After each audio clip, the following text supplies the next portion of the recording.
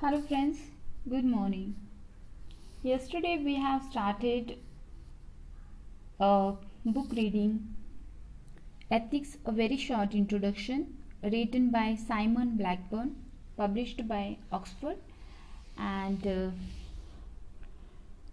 we have started 7 threats to ethics, topic 1, and already we have seen the two threats to ethics. First, the death of God, and second, relativism. And now we are going to see next threat to ethics. Third is egoism. So friends, let's start. Third threat to ethics is egoism. We are pretty selfish animals. Perhaps it is worse than that. Perhaps we are totally selfish animals. Perhaps concern for others or concern for principle is a sham. Perhaps ethics need unmasking. It is just the whistle on the engine, not the steam that moves it. How can we tell? Let us think about method for a moment. On the face of it, there are two fairly good methods for finding what people actually care about. One is to ask them and gauge the sincerity of their response and the plausibility of what they say. The other is to see what they do and try to do. Neither method is infallible. People may deceive us, and they may be deceived about themselves.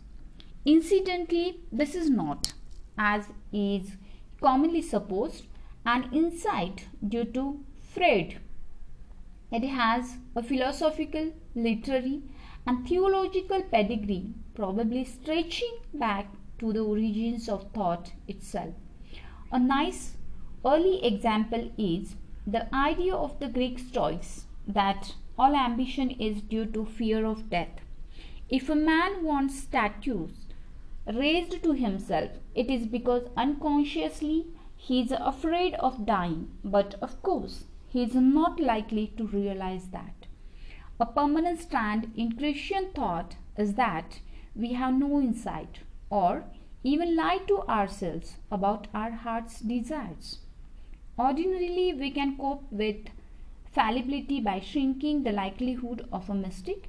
We can check on what people say by seeing what they do. A man may present himself as a dutiful and nurturing father, and believe himself to be such. But if he never makes or takes an opportunity to be with his children, we have our doubts. Suppose, though, he does make such opportunities and gladly takes them and shows few or no regrets for what other pleasures he may be missing by taking them. Then the thing is settled. He cares about his children. In other cases, the diagnosis of smokescreen and hypocrisy beckons. The British government, not unlike others, currently uses the rhetoric of moral duty, civilized missions, and the rest in order to sound good, but putting peacekeepers into many of the 100 or so countries to whom it regularly and copiously sells arms. It is not too difficult to see the mask of concern for what it is. Everyone likes to have the words of ethics on their side. Does our nurturing father really care for his children? Fallibility still threatens. Life and literature throw up cases where everything looks in line with one interpretation, yet another one seems to be hovering. Maybe this model father is scared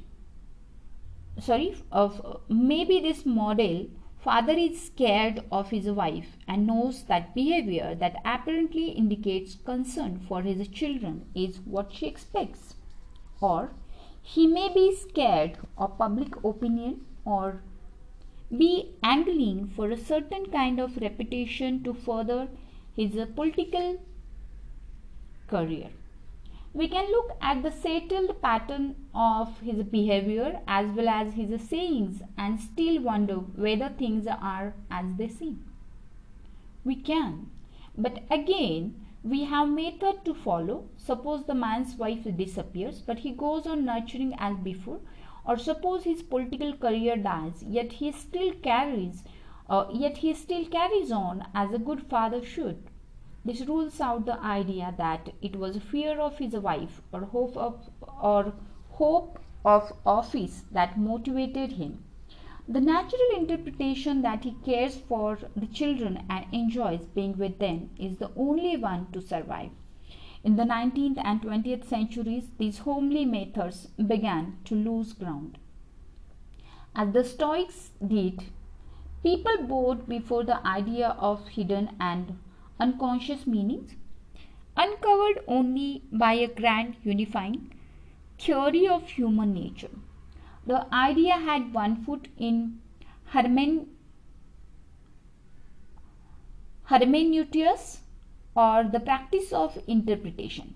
This was originally the enterprise of discovering hidden signatures written by God into natural features, so that, for example, the shape of plants might indicate what they would cure. It also meant uncovering the hidden meanings behind the analogies, parables, and apparently unbelievable historical reports of Scripture. In its modern application to the hermeneutic eye, things may be similarly far from what they seem.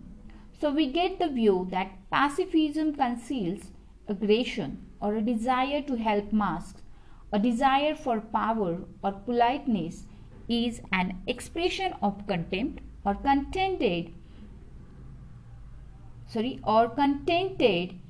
celibacy expresses a ragging desire to procreate. Perhaps everything comes down to sex or status or power or death. Hermeneutics is very good at one word solutions. It is also good at one word dismissals of any rejection of its one word solutions. The truth is repressed. It is hidden by false consciousness. In fact, the subject's resistance to any proffered hermeneutic interpretation can become an index of how true it is. The ideology becomes closed. Keeping our feet on the ground, we should ask what distinguishes appropriate or accurate use of this method from mere fancy.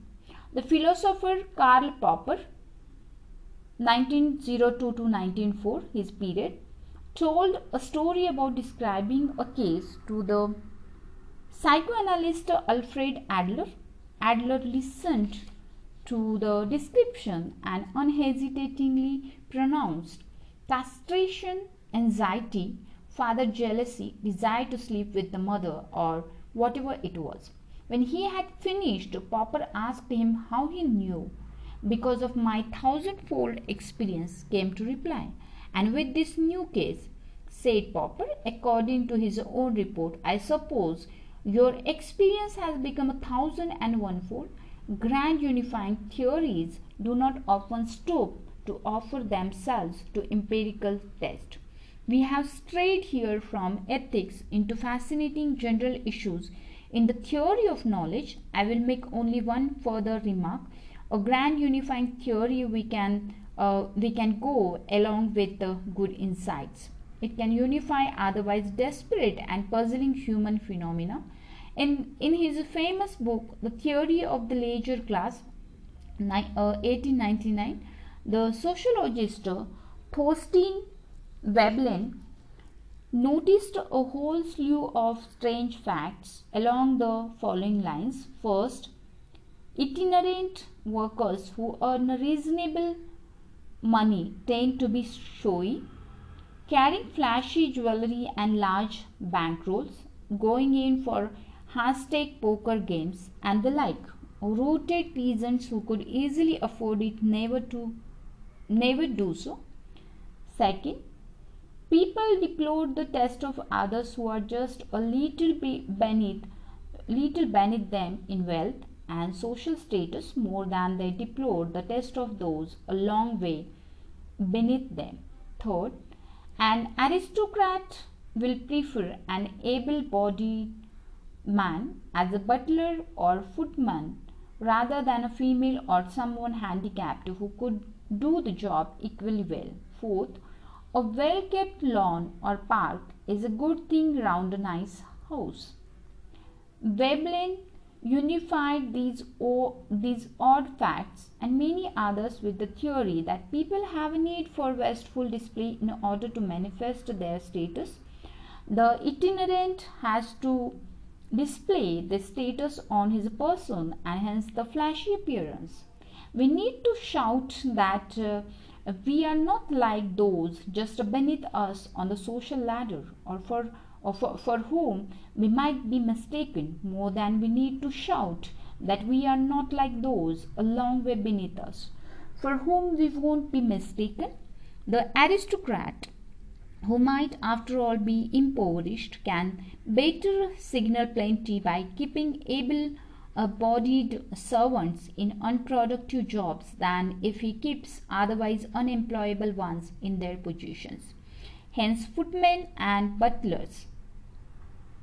Similarly, with gardens, lawns, and parks, which are beautiful just because they are ornamental and unproductive, Veblen thought the need controls aesthetic judgments as well. Veblen's insight is summed up as the doctrine of conspicuous consumption, but the label is in fact a misnomer. The rooted peasant does not consume conspicuously. He does not have to, just because everyone he cares about knows to within an atom what he is worth. The view that consumption has a lot more to do with vanity or status than we might have supposed is immediately plausible and was anticipated by many other thinkers, including Adam Smith. Adam Smith's period is 1723 to 90, but once Veblen has stated it in a more precise form, we can test it against our own experience and find if it works. It has the hallmarks of a good scientific theory. It is simple. It gives a unified explanation of otherwise diverse and disconnected patterns of behavior. It is predictive. For instance, it would predict the pressure on the rooted peasant to put on a suit for his journey to town where his worth is unknown. And it is falsifiable, for we might come across instances where the theory seems not to work and it would need adjusting or abandoning in the light of them. Most grand unifying theory, and particularly what we might dub grand unifying pessimism, is not so well favored. Consider the dispiriting view that everybody always acts out of their own self-interest. It can be very unclear what this means, but taken at face value, it is obviously false. People neglect their own interest or sacrifice their own interest to other passions and concerns. This neglect or sacrifice need not even be high-minded. The moralist Joseph Butler, 1692 to 1752, gives the example of a man who runs upon certain ruin in order to avenge himself for an insult. Friends with his interest at heart might try to dissuade him but fail. What this man may need to do is to act more out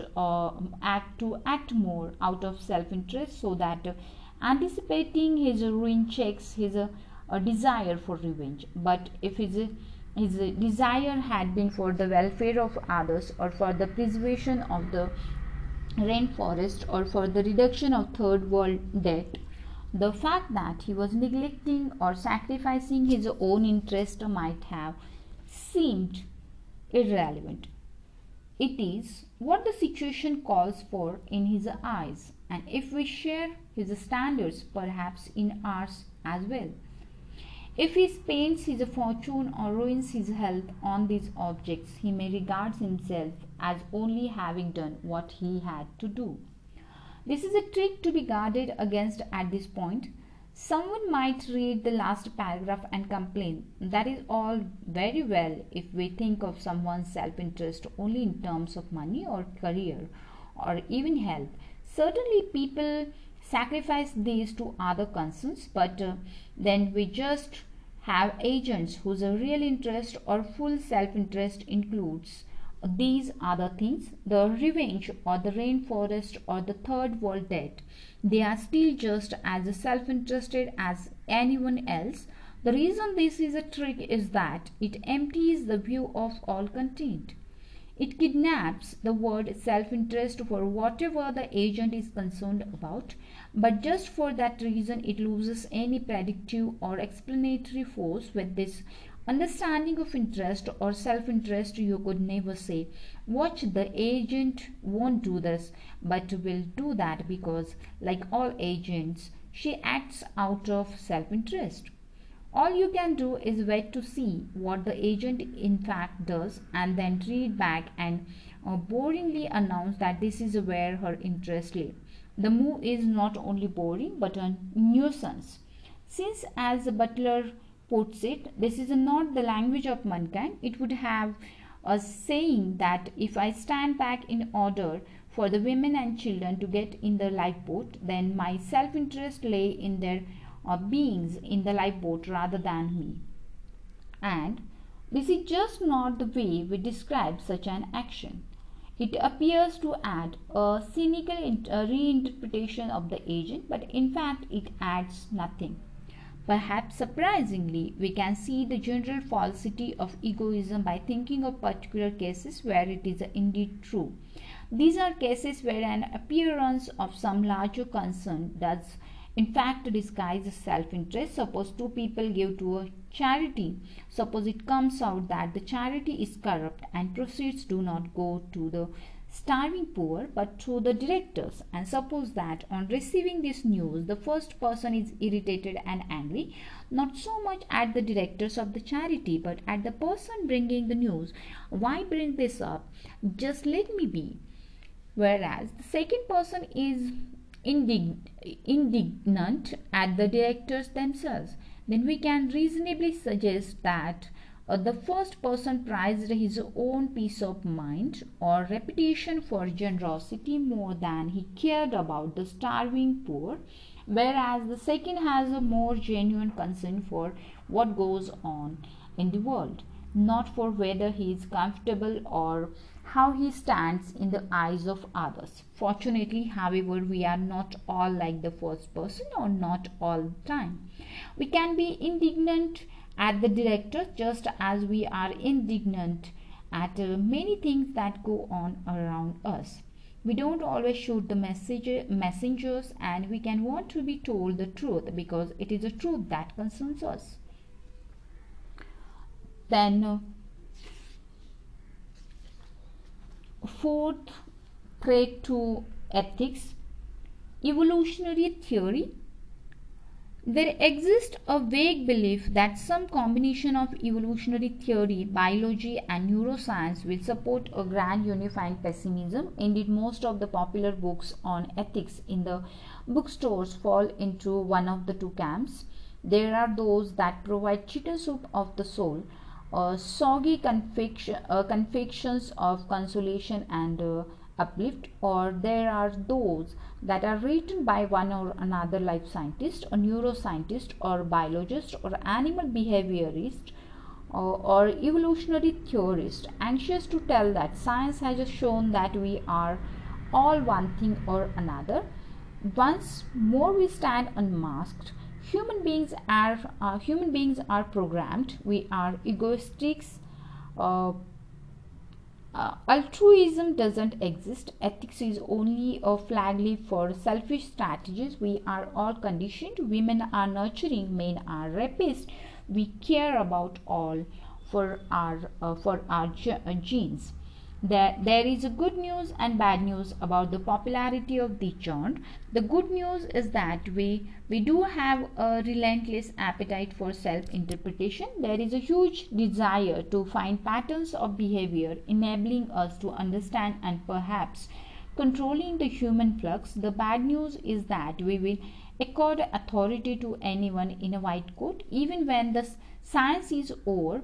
For as we are about to see, talking of the significance of the science is not talking science.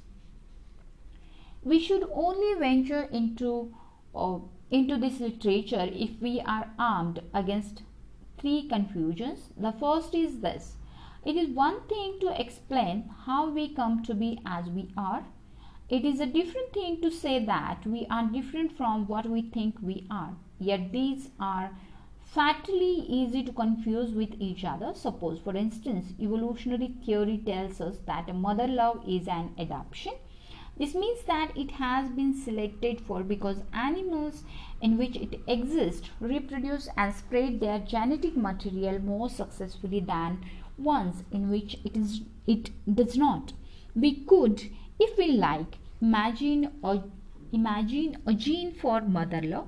Then the claim would be that animals with this gene are and have been more successful than animals having only a variant or allele that does not code for mother love. This is likely to be grossly or simplified, but it's a model that will make the point. The confusion would be to infer that therefore there is not really any such thing as a mother love. Thus we unmask it. The confusion is to infer that underneath the mask we are only concerned to spread genetic material more successfully. Not only does this not follow, but it actually contradicts the starting point. The starting point is mother love exists, and this is why. The conclusion is that mother love doesn't exist. In other words, an evolutionary story, plausible or not, about the genetic function of a trait such as mother love must not be confused with a psychological story unmasking a mother's real concern. We should not rear a generation of children taught to turn round and say, "You didn't really care about me, you only cared about your genes." Perhaps nobody would make this mistake so baldly in this instance, but consider the idea of reciprocal altruism. But consider the idea of reciprocal altruism.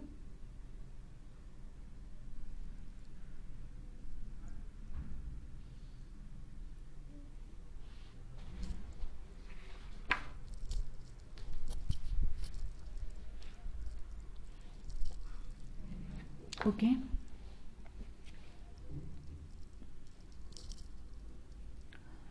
Game theorists and biologists noticed that animals frequently help each other when it would seem to be to their advantage not to do so. They asked the perfectly good question of how such behavior could have evolved. When it looks said to lose out to a more selfish strategy, the answer is, or maybe, that it is adaptive insofar as it triggers reciprocal helping behavior from the animal helped or from others witnessing the original event. In other words, we have a version of "you scratch my back and I'll scratch yours."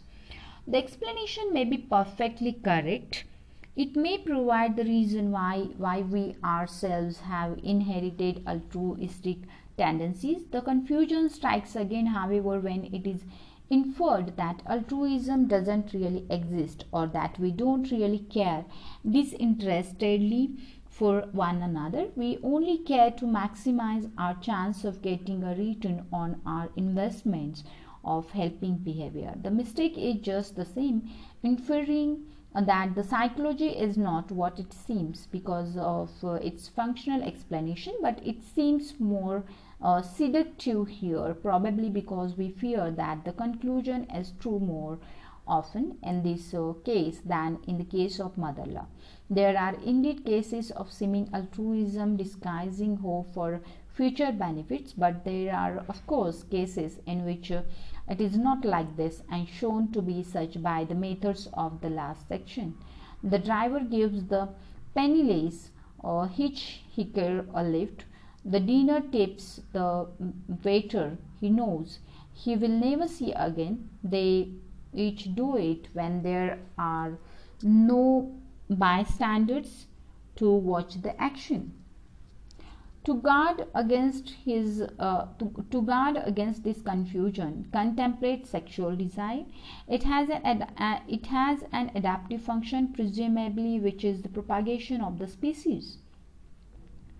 But it is completely off the wall to suppose that those in the grip of sexual desire really want to propagate the species. Most of the time, most of us emphatically do not, otherwise, there would be no birth control, elderly sex, homosexuality, solitary sex, and other variations, and many people never do. Some moralists might wish it were otherwise, but it isn't. So this first confusion is to infer that our apparent concerns are not our real concerns, simply from the fact of an evolutionary explanation of them. The second confusion is to infer the impossibility that such and such a concern should exist from the fact that we have no evolutionary explanation for it. This is unwarranted, for it may well be that there is no evolutionary explanation for all kinds of quirks, no explanation for why we enjoy birdsong, or like the taste of cinnamon, or have ticklish feet. The cartoon says it all. These traits may be side effects of others that are adaptive, or they may be descendants of traits that were once adaptive but are so no longer, or they may be nothing to do with adaptations but just due to chance, or they may be adaptations but only because they affect the eye of the beholder.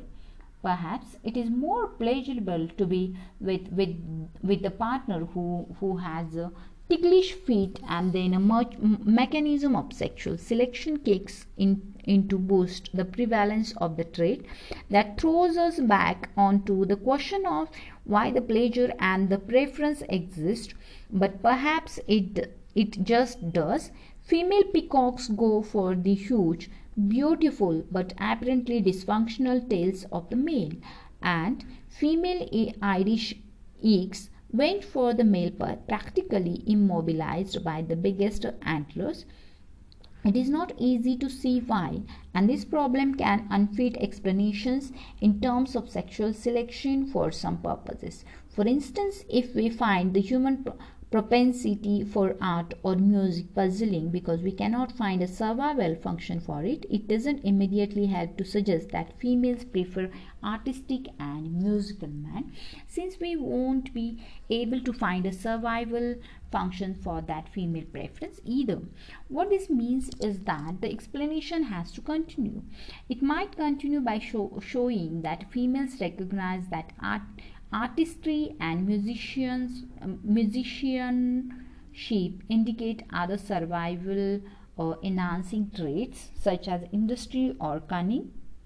The peacock's gaudy tail may indicate freedom from disease, or the eag's antlers indicate its strength. Sorry. Or it might postulate a trembling hand, a random jerk in the evolutionary process, such as the inaccurate copying of a gene that has happened to entrench itself. The third confusion to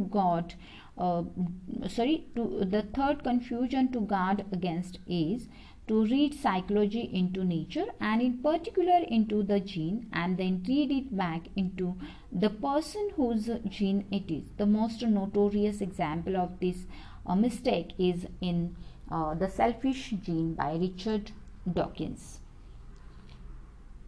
Here the fact that genes replicate and have a different chance of replicating in different environments, in presented metaphorically in terms of their being selfish and indulging a kind of ruthless competition to beat out other genes. It is then inferred that the human animal must itself be selfish, since somehow this is the only appropriate psychology for the vehicle in which these little monsters are carried. Or at least, if we are not selfish, it is because by some strange miracle we can transcend and fight off the genetic pressure to be so. Dawkins has since repudiated this idea, but it maintains a life of its own. To state this train of thoughts, to state this train of thought is to expose its silliness. Genes are not selfish, they just have different chances of replicating themselves in different environments. Not only may they do better if the person carrying them is unselfish, altruistic, and principled, but it is easy to see why this should be so. A society of unselfish, altruistic, and principled persons is obviously said to do better than a group in which they are none of these traits, but only a war of all against all. Furthermore, the environment in which we human beings flourish is largely a social environment. We succeed in the eyes of each other. Hence, a principle like that of sexual selection kicks in. If these are traits we admire in each other, they are likely to be successful not only for the society as a whole, but also for any individual who has them. And we do admire them. We see more of the association between being good and living well in section 70. Okay, so here we are going to stop. So thank you very much.